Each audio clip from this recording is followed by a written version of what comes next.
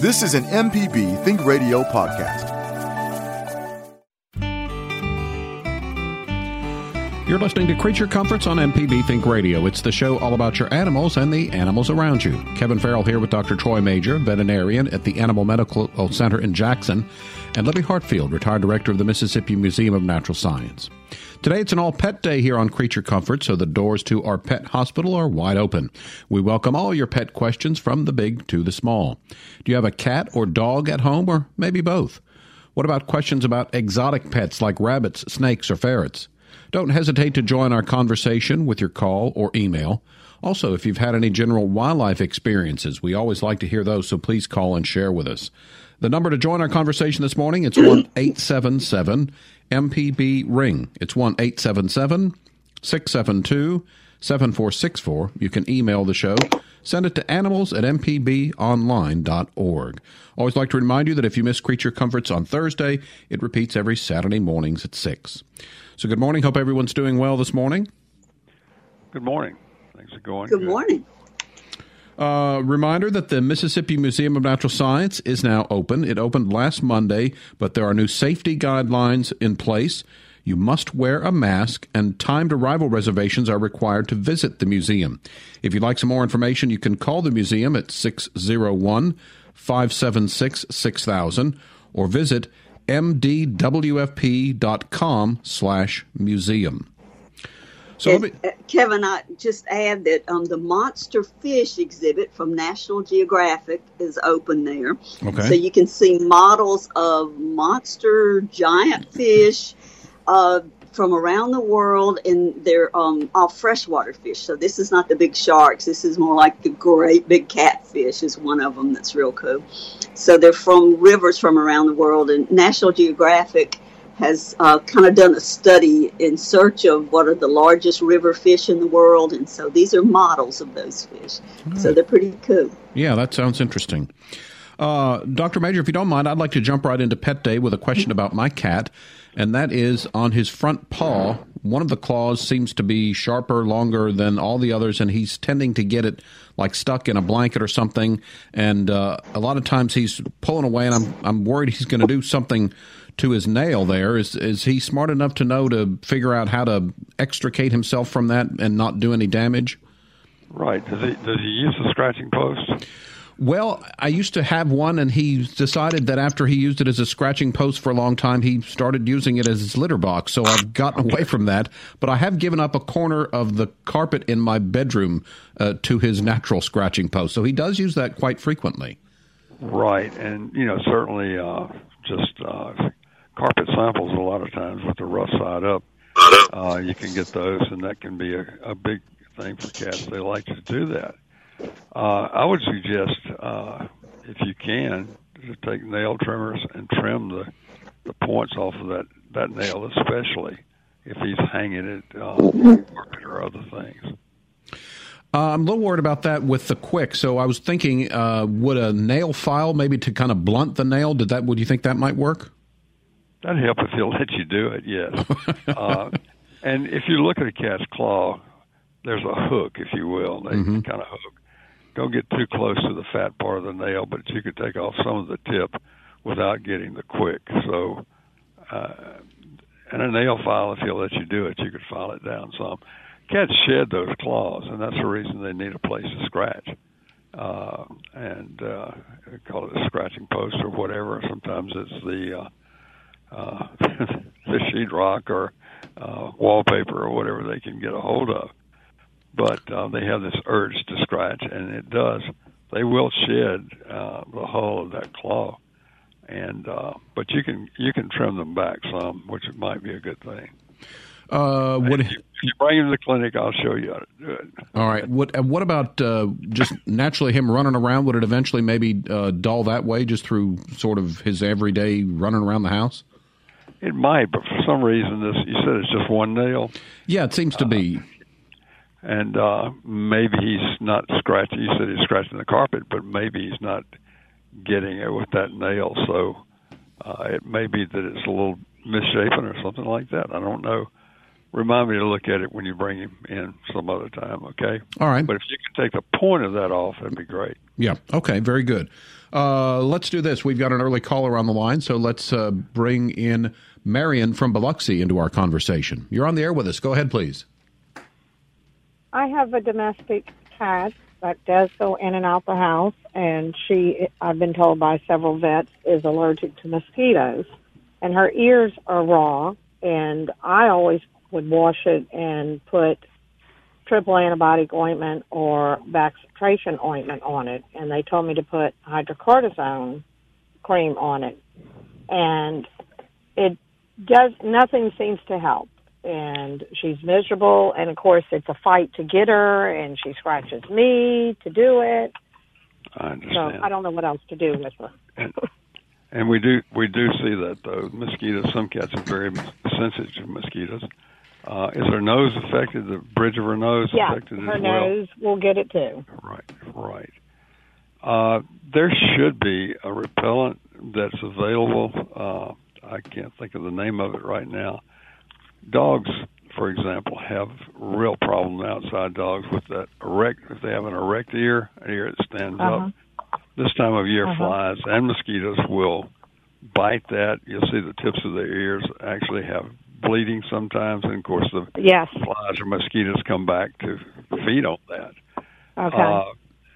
What do you have for flea and tick control for her? Are you using something like Revolution? Revolution, and that should help some. But at the same time, very difficult to keep the mosquitoes this time of year away from this cat's head. Sometimes steroids will help, with the immediate signs of it. But if you can continue to put medication on her ears, it'll make it less desirable for the mosquitoes. Okay. I don't have. You don't want to do anything to hurt the cat. That's the problem. No. We can't use the same thing on the cat that we might use on a dog. Okay. So, okay.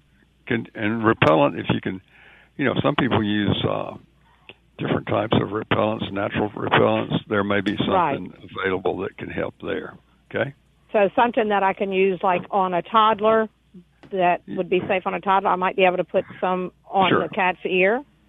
Yes, I was thinking in terms of, I can't think of the name right now, but there's different plants, citronella type plants. Okay. There are others that can help with repelling. Okay. All right. Good luck Thank to you. Hope that helps some. Bye. Thanks for your call, Marion. Eucalyptus, I think, was what maybe you're trying to come up with, Dr. Major. I've heard that lemon eucalyptus is a natural mosquito repellent. That can help. You don't want to overdo it either on the cat, because the cats are going to groom themselves, and regardless of what you put on them, they're going to use their little paw and then lick that. So you don't want anything that's toxic to the cat. Here's an email that Libby and Dr. Major might be able to weigh in on, and it says, what's the best way to kill yellow jackets? Gasoline, dry ice, wasp spray, bleach, and ammonia? Some other way? Libby, let's start with you. Do you have any thoughts on yellow jacket control? Oh, gosh. I'm assuming that he's found a nest in the ground by saying gasoline things, but I would think avoid the gasoline, especially if it's anywhere close to your house. That just sounds like a bad idea to me all the way around. It is. And, I just avoid the area when it's a yellow jacket. But if it's really close to your house, I guess the best thing to do would be maybe one of the wasp sprays, something like that. And I think if you spray that at night while the yellow jackets are all in the nest, that's the way to deal with it. Troy, have you heard about that same kind of thing, or have you got another idea? Well, trust me, I've had encounters with yellow jackets. Usually it's when you're mowing the yard, you go over the nest the first time, it's okay. You go back around on another round, and they're waiting for you, and understandably so. I would suggest using one of the sprays like you were talking about, wasp or hornet sprays, and identify the hole first before you start doing this. And I think you could do better at night with that. But no, don't use gasoline. There have been some accidents where somebody's burned the house down or burned themselves trying to eliminate that sort of thing. Also, a coworker here suggests that possums are good at digging up yellow jacket nests. So maybe get a pet possum. Who knows? That's interesting. Yeah. Avoiding the area until nature takes care of it is really the best way to deal with it if you can. All right. It is time for our first break of the hour. When we return, we'll be looking for your pet questions for Dr. Major. Also, we look for your brushes with nature. Call with your questions and comments. The number is 1-877-MPB-RING. It's 1-877-672-7464, or send an email to animals@mpbonline.org. Back with more, so stay tuned.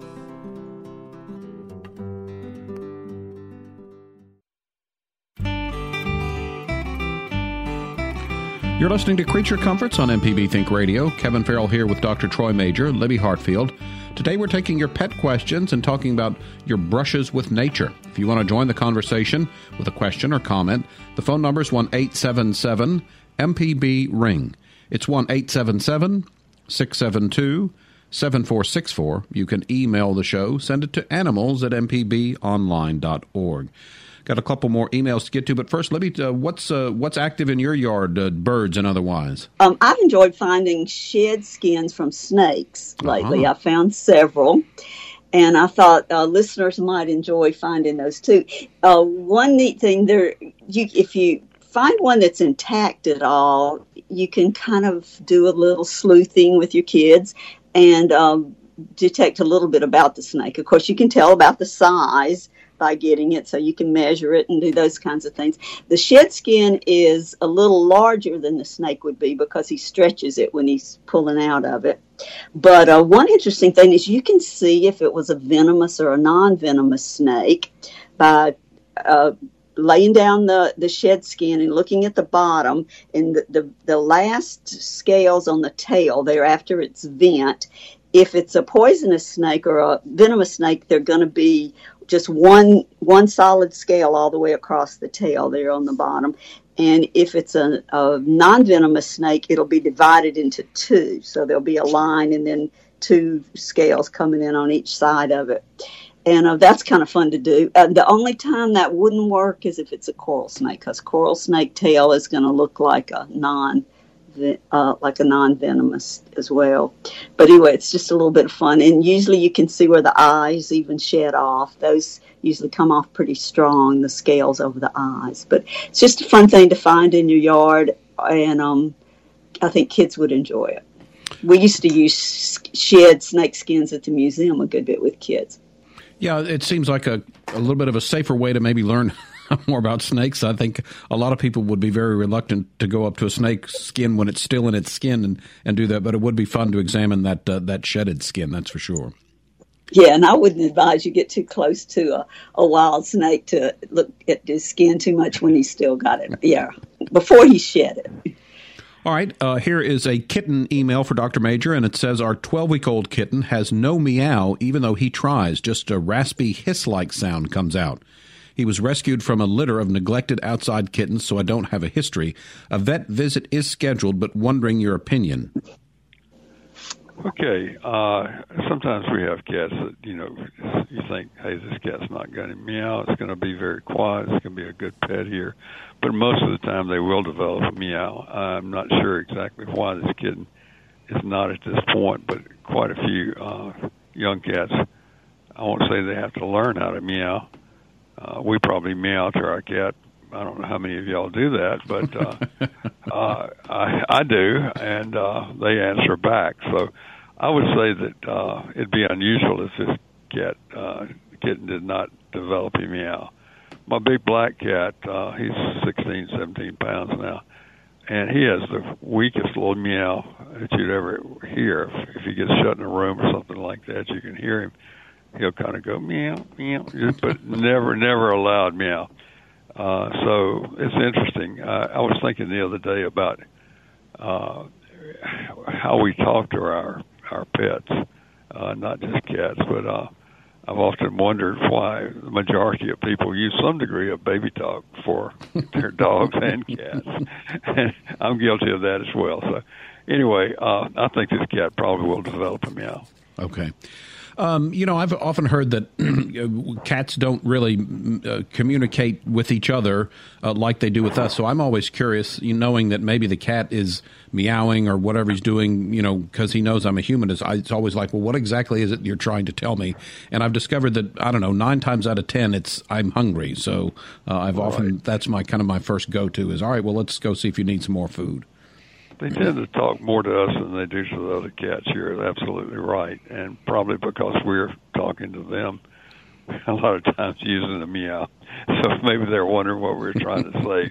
But I would say this, yes, food is a big driver for a cat to start talking.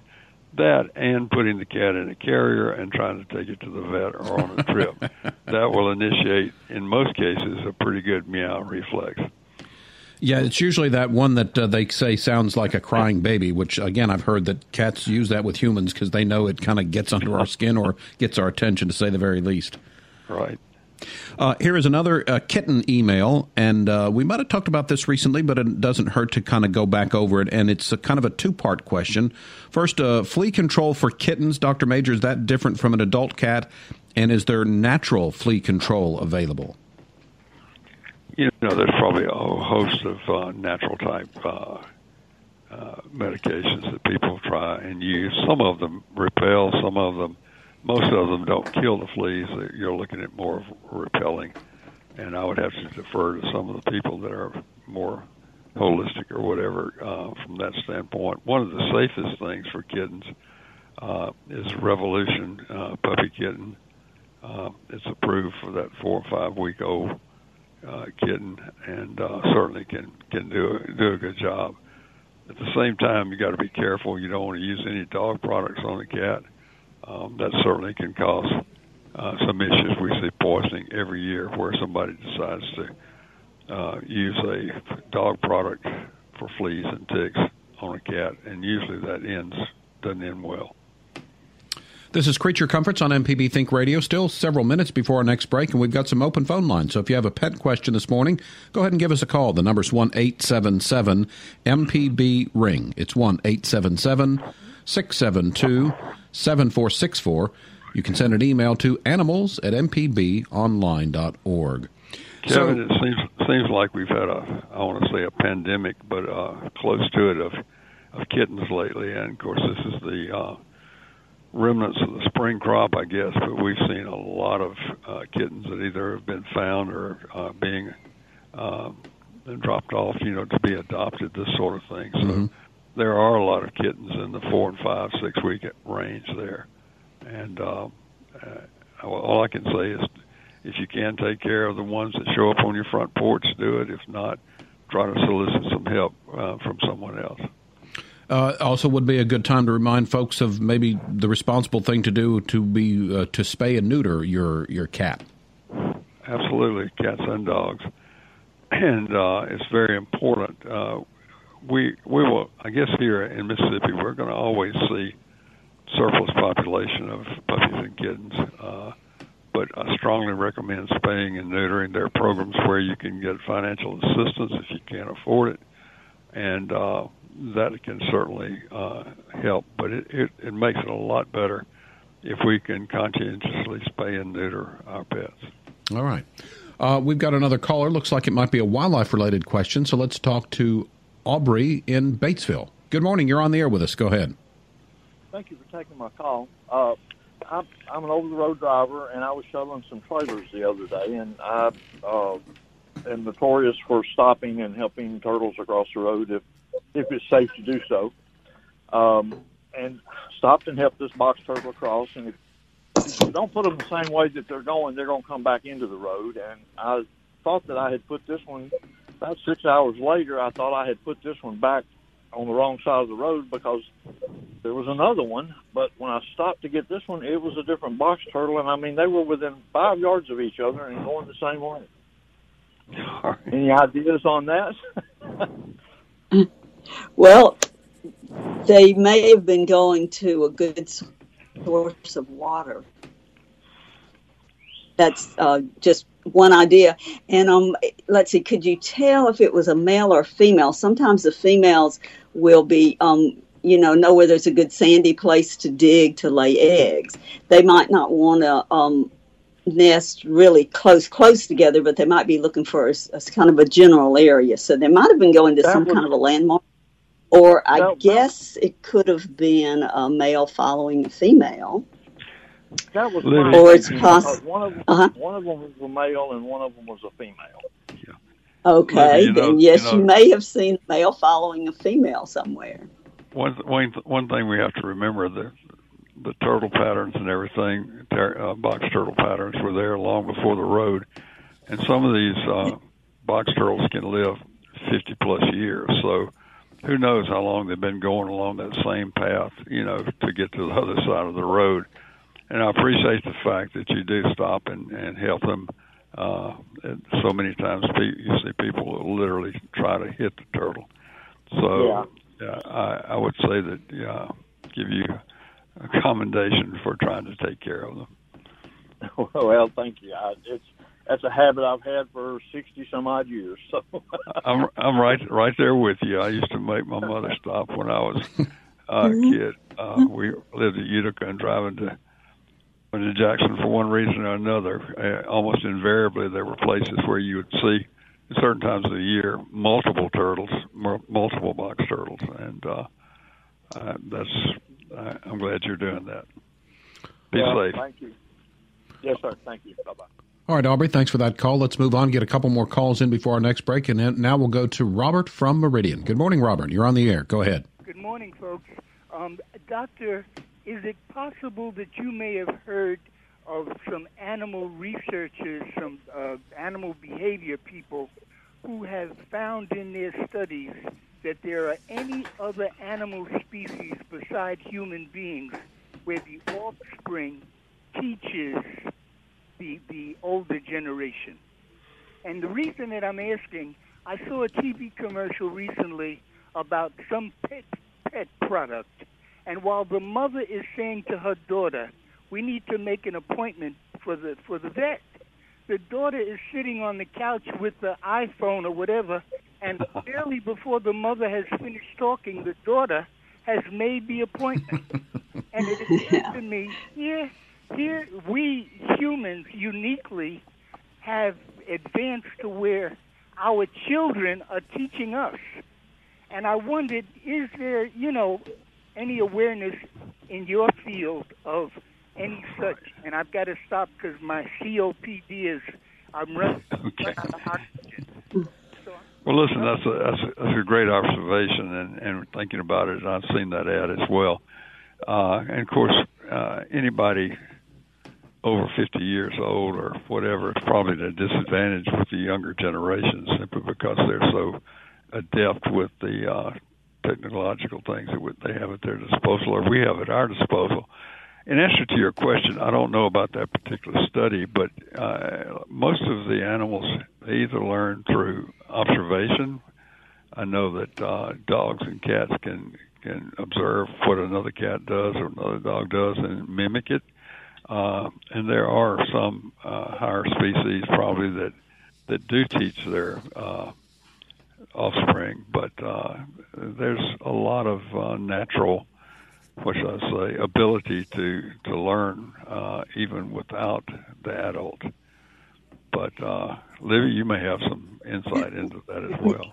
I'll tell you what I was thinking about is years ago I used to read all the Jane Goodall stuff and about chimpanzees, and then also a little bit about research with different kinds of more intelligent monkeys, like you say, things with higher intelligence.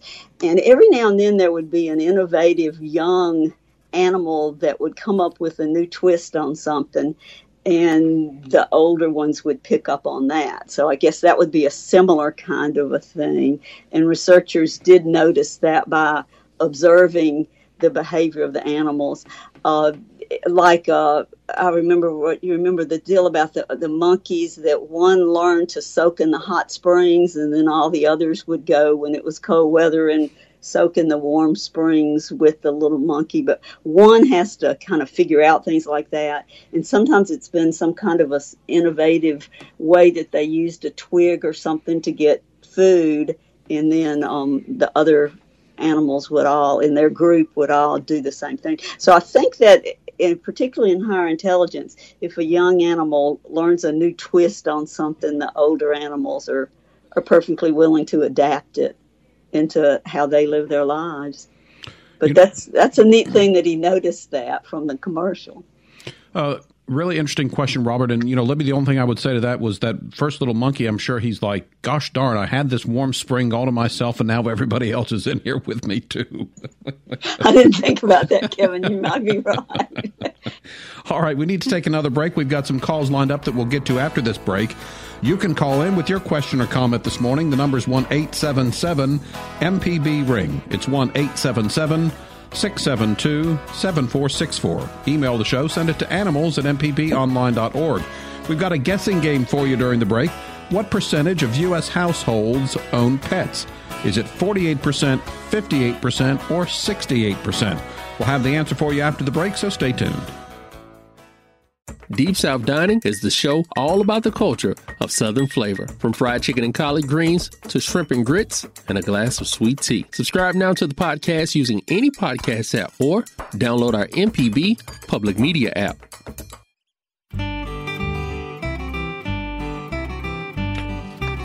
You're listening to Creature Comforts on MPB Think Radio. Kevin Farrell here with Dr. Troy Major and Libby Hartfield.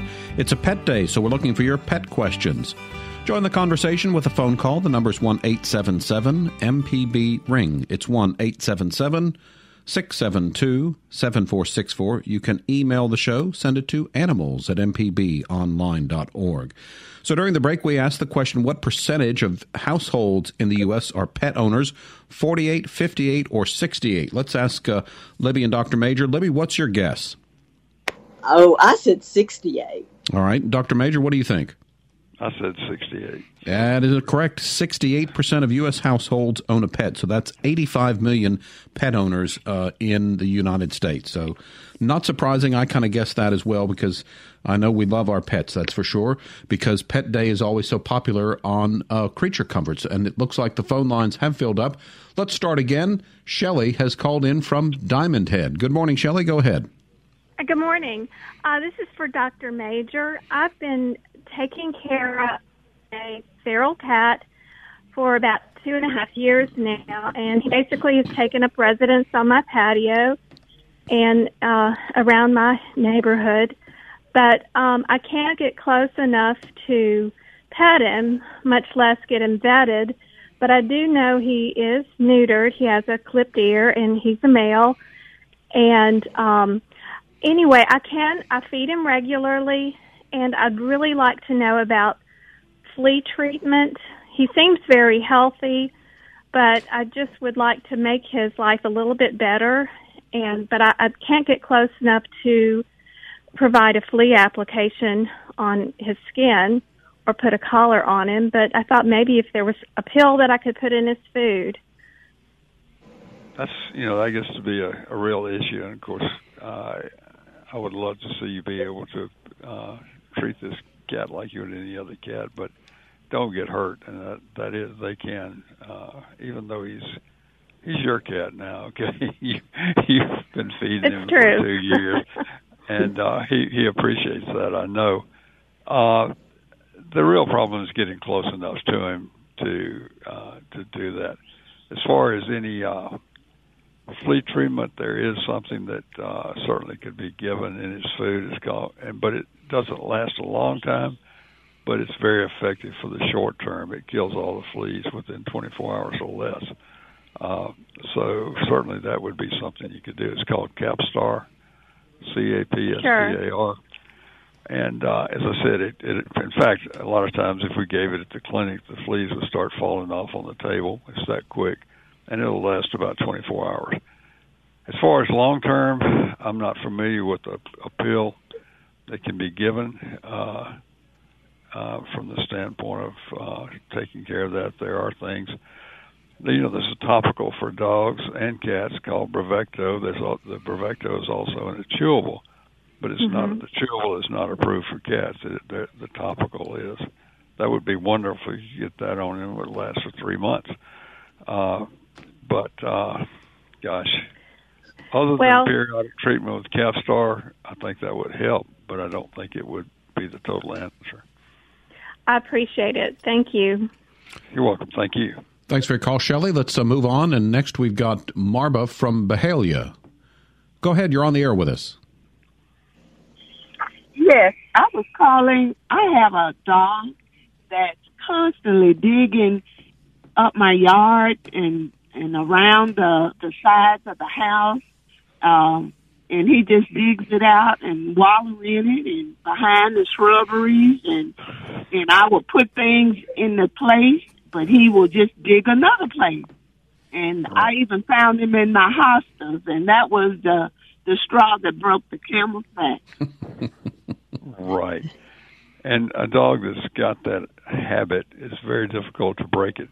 This time of year especially, a lot of the dogs will dig a hole to cool off a little bit, where they probably would be a little bit cooler than lying in the sun for certain. But it sounds like he's got an obsession with digging.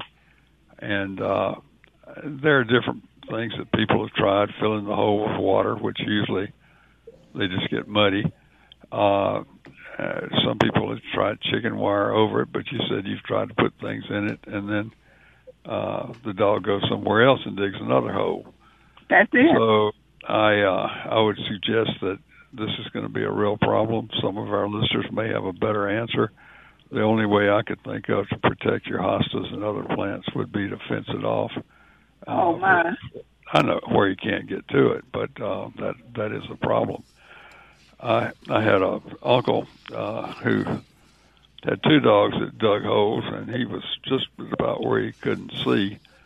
And I was always afraid that he would, trip and fall in one of those holes because both the dogs love to dig. And it's very difficult to break that habit. Mm. What kind of dog is this? Well, he's a mixed breed of, it looks like he's part German Shepherd and Pit.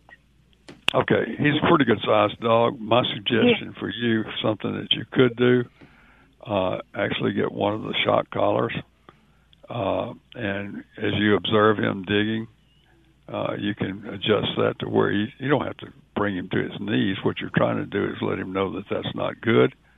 They sell those online, or you could find them at a supply store. But it's a shock collar that fits around his neck, and it does work in some cases. If he realizes that, hey, I'm not supposed to be digging, every time you see him dig, you hit that, and it gives him a little tiny shock. Okay. Not enough to hurt him, but he knows that, hey, I was doing something wrong. That's the only thing I can come up with right now, unless somebody else has a better suggestion. Okay? Good luck to you. All right. Thank you. Thanks for calling in this morning. Let's stay on the phone lines. And next, it's our friend Kathleen from Osika. Good morning, Kathleen. Good to hear from you. Oh, good morning. Good morning. I've got two cute little stories for you real quick. There was a small cat I adopted. She was about 3.5, 4 pounds, and that's about as big as she got. So, of course, I named her Tough Stuff.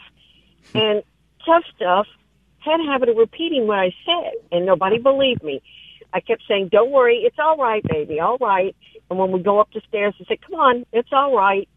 And I swear one day she turned around and she went, all right. And, my friends wanted to know what I'm drinking, and I said no. So I made my friend Linda come stand at the foot of the stairs. And when I got her, I said, come on, it's all right. It's all right. She got up there, and I'd be doggone if the cat didn't say, all right. And Linda says, well, I don't believe it. I said, I didn't either, but you heard it from the cat's mouth. And I had another little cat who just passed away. She was almost 15, named Muffin. And somehow Muffin learned, I always kiss him on the forehead, come here, let me give Mama give you a kiss. And she would put her head down for me to kiss her forehead. So she taught all the other cats. Now they even the ones I still have, they come up to you and they put their little forehead down for me to kiss them on the forehead. And sometimes it's at the most inappropriate or unimportant times. Here, kiss me. I've got my handful of chicken. I'm sorry, I can't kiss you. And but they do keep you laughing, and they do keep you company. And Dr. Troy, BB, I've had now 6.5 years. The cat that I didn't want, right. who adopted me. And he's just as home with the little cats as the big ones. So you just never know who's going to adopt you. Exactly. Well, that's great. And those are good stories. I believe you. We've had one or two dogs, especially, that could actually talk. We had one that would always say, and you may have seen that dog on TV, he's passed away now, but he would say, I want my mama. It was a Boston Terrier, and they are notorious for making some sounds like that. That was always outstanding when he would say that, I want my mama. And it's I guess a lot of it has to do with what we think we're hearing. Right. But I believe you when you say that cat was talking to you. That's great.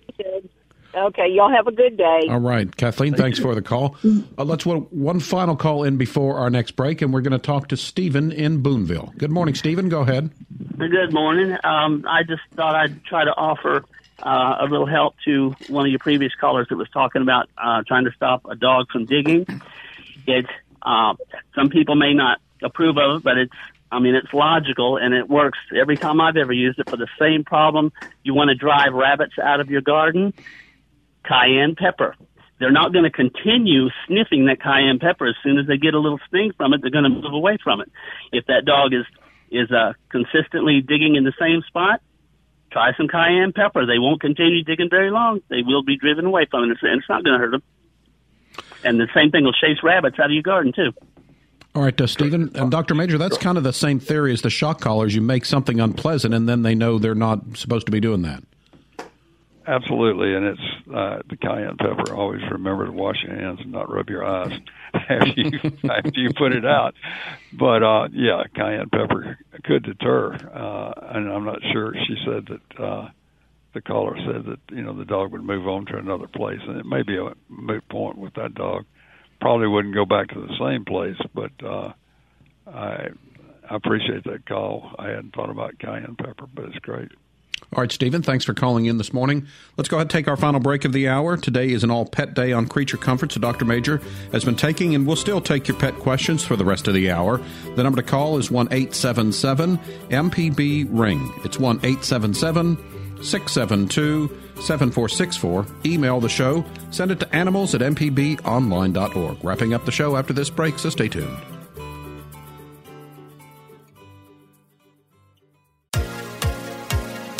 On Southern Remedy Healthy and Fit, you get information about foods you should eat to stay in good health and tips on how to stay active. I'm Dr. Josie Bidwell, host of Southern Remedy Healthy and Fit, and Associate Professor of Preventive Medicine at the University of Mississippi Medical Center. Listen to the show every Monday at 11 or subscribe to the podcast by searching for Southern Remedy with your preferred podcasting app.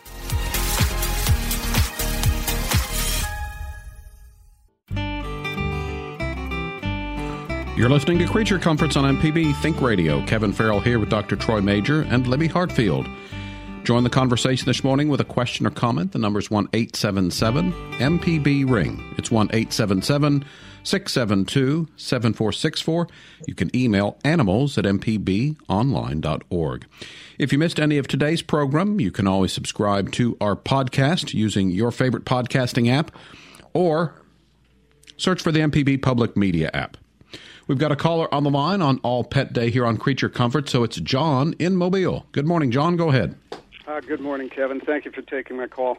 I had a question for Tippy, a little tortie that I took responsibility for last year and paid her vet bills. It's about flea control, and I was looking around for affordable flea control, and this stuff is the boutique prices are just amazing. This product, you can get 3 applications for less than $5 in the grocery store. You may know which one it is. It's got an orange logo. And before I used it, I went online and looked for reviews about it. And I found, of course, a lot of glowing reviews. But then I found a lot of reviews that said, this product killed my cat, or my cat was sick, or it gave my cat a chemical burn, or something like that. So I still have this product. And I'd like to use it. Is there any way to render it safe? Because it seems like what these bad reviews are telling me is that they have a quality control problem. Could it be mixed with anything to weaken the application? And what would I mix it with to make it usable? That's a difficult question. What is the active ingredient? Are you where you can tell me that? Yeah, I don't have my glasses, but it's etofenprox, 40%. Other ingredients, 60%. Okay. And there's another card of these things. I've forgotten, bought another one. And its ingredients are a little different, but I don't have that particular product in front of me. Yeah. I'm going to have a difficult time telling you how to dilute that and be sure. It may be, and of course, if you look at almost any product nowadays, there are pros and cons. If you go online, I think some of the companies have blogs in, what shall I say, in opposition to another product and vice versa. But there may be some merit. I'm not familiar with that particular product, I'll be honest with you, and I'd hesitate telling you to use it. I realize you've bought it, but it may be one of those that can cause some issues. You know, the standbys that are relatively inexpensive, over the counter, Frontline is still a good product. That's the one that's so expensive. It's like $80 for 3 applications or 4 applications. Just, I was amazed. From the grocery store? Over the counter? I'm sorry, would you repeat that? I said over the counter from the grocery store? You can get the product I'm holding from the grocery store, but Pet Guard or Pet Armor and Frontline and the others you get from pet stores. And well, yeah, I didn't realize they were that expensive. A good flea control product is probably going to cost you around $20-25 a month. Ooh, $25 a month. Okay. Okay, I'm getting educated. it's not inexpensive, but here's the thing: if you buy it from a reputable source and there's some problem, the company will stand behind it. That's the best thing I can say. I see. Whereas this other, I'm not sure what it is. It may be perfect for some, but it sounds like there was some difficulty. So I'm not trying to tell you to buy the most expensive product, but I'm saying that that may be one of those things where you pay for what you get, okay? Is there any strategy for reducing the cost? These very expensive home pet meds. Right. Gosh, I would have to say that shop around. That's the best way I could tell you. Okay. I just really don't know how you would reduce it. Yes, sir. Okay, thank you very much then. Thank you. All right, John, thanks for your call. My experience with flea control has been when I bought sort of the knockoff brand at one of the big box stores, I didn't seem to find it as effective as I've done since I've switched to one of them. I'll say I use the Bravecto. Right. And it is expensive, but like I say, to me, the how much better it works, in my case at least, it was certainly worth the extra money. Right. And that one lasts for 3 months, which is good. Kevin, there's a lot of products out there that could be used, and I guess the best thing I could tell the listener is to shop and try to find a product that suits his budget as well as effective and safe.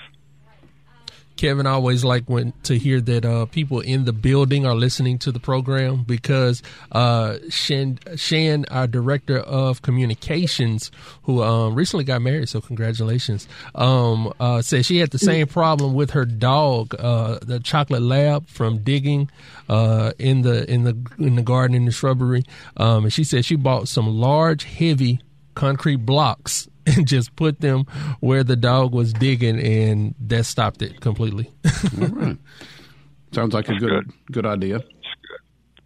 Looks like we got another caller ready to go on the line, so let's talk to Shelby in Goodman. Good morning. Go ahead. You're on the air. Good morning. How are you guys? Good. Good. I just wanted to respond to the last person who called who was looking for a good alternative to Frontline.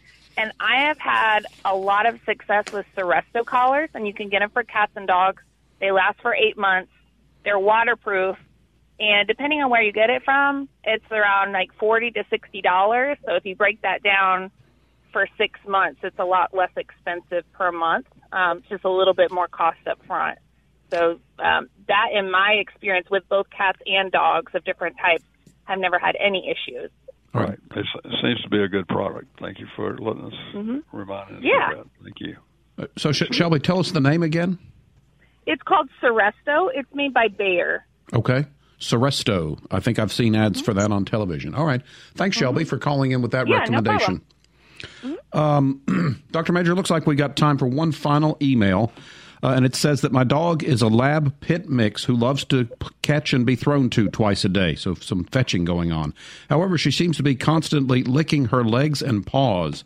She's not limping, but I've seen an ad online that says something could be wrong. Her last checkup was fine. Any thoughts on that? And certainly she could have allergies. My large dog will lick and chew her feet until they're raw sometime, and I'm using a product for allergy that seems to work for her. I have to do it about every 6 weeks. There's, if the vet says she's healthy, of course I think she's probably referring to that ad by Dr. Marty Becker, which he's trying to sell dog food and products. I think you see that online. Anyway, not knocking him if he can do it and it helps, but I'm thinking this dog probably has allergies. She's out in the grass and everything. They get licking and start to grooming. Need to talk to your vet about something that may help. If she's not damaging the skin or removing the hair, probably there's not anything that needs to be done. So I guess I would have to say if it's excessive, she needs to have it checked out. All right. Do like to remind you that the Mississippi Museum of Natural Science is now open. It opened last Monday. There are some new safety guidelines in place, however. Masks are required, and you need to get a timed arrival reservation to visit as well. You can get more information on the Museum of Natural Science at 601-576-6000 or go to www.mdwfp.com/museum. That's it for today. Creature Comforts is a production of Mississippi Public Broadcasting Think Radio. Funding is provided in part by listeners like you. To hear today's show or a previous show, you can go to mpbonline.org/Creature Comforts. Our show is produced by Java Chapman, and our call screener today was Liz Gill. So for Dr. Troy Major, Libby Hartfield, I'm Kevin Farrell, inviting you to stay tuned. Up next, it's AutoCorrect with the Lady Almanac Allison Walker. We'll be back next Thursday at 9 for another Creature Comforts. It's only on MPB Think Radio.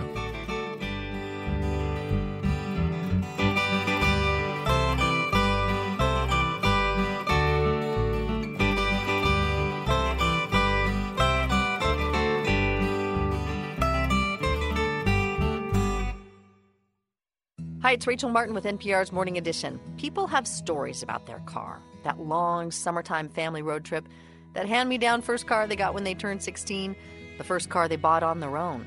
And cars can generate other kinds of stories, like the kind you hear on this station. When you donate a vehicle to this station, the proceeds bring you stories from around the world. Here's how to get started. Donate your car, motorcycle, boat, or RV by going to mpbonline.org.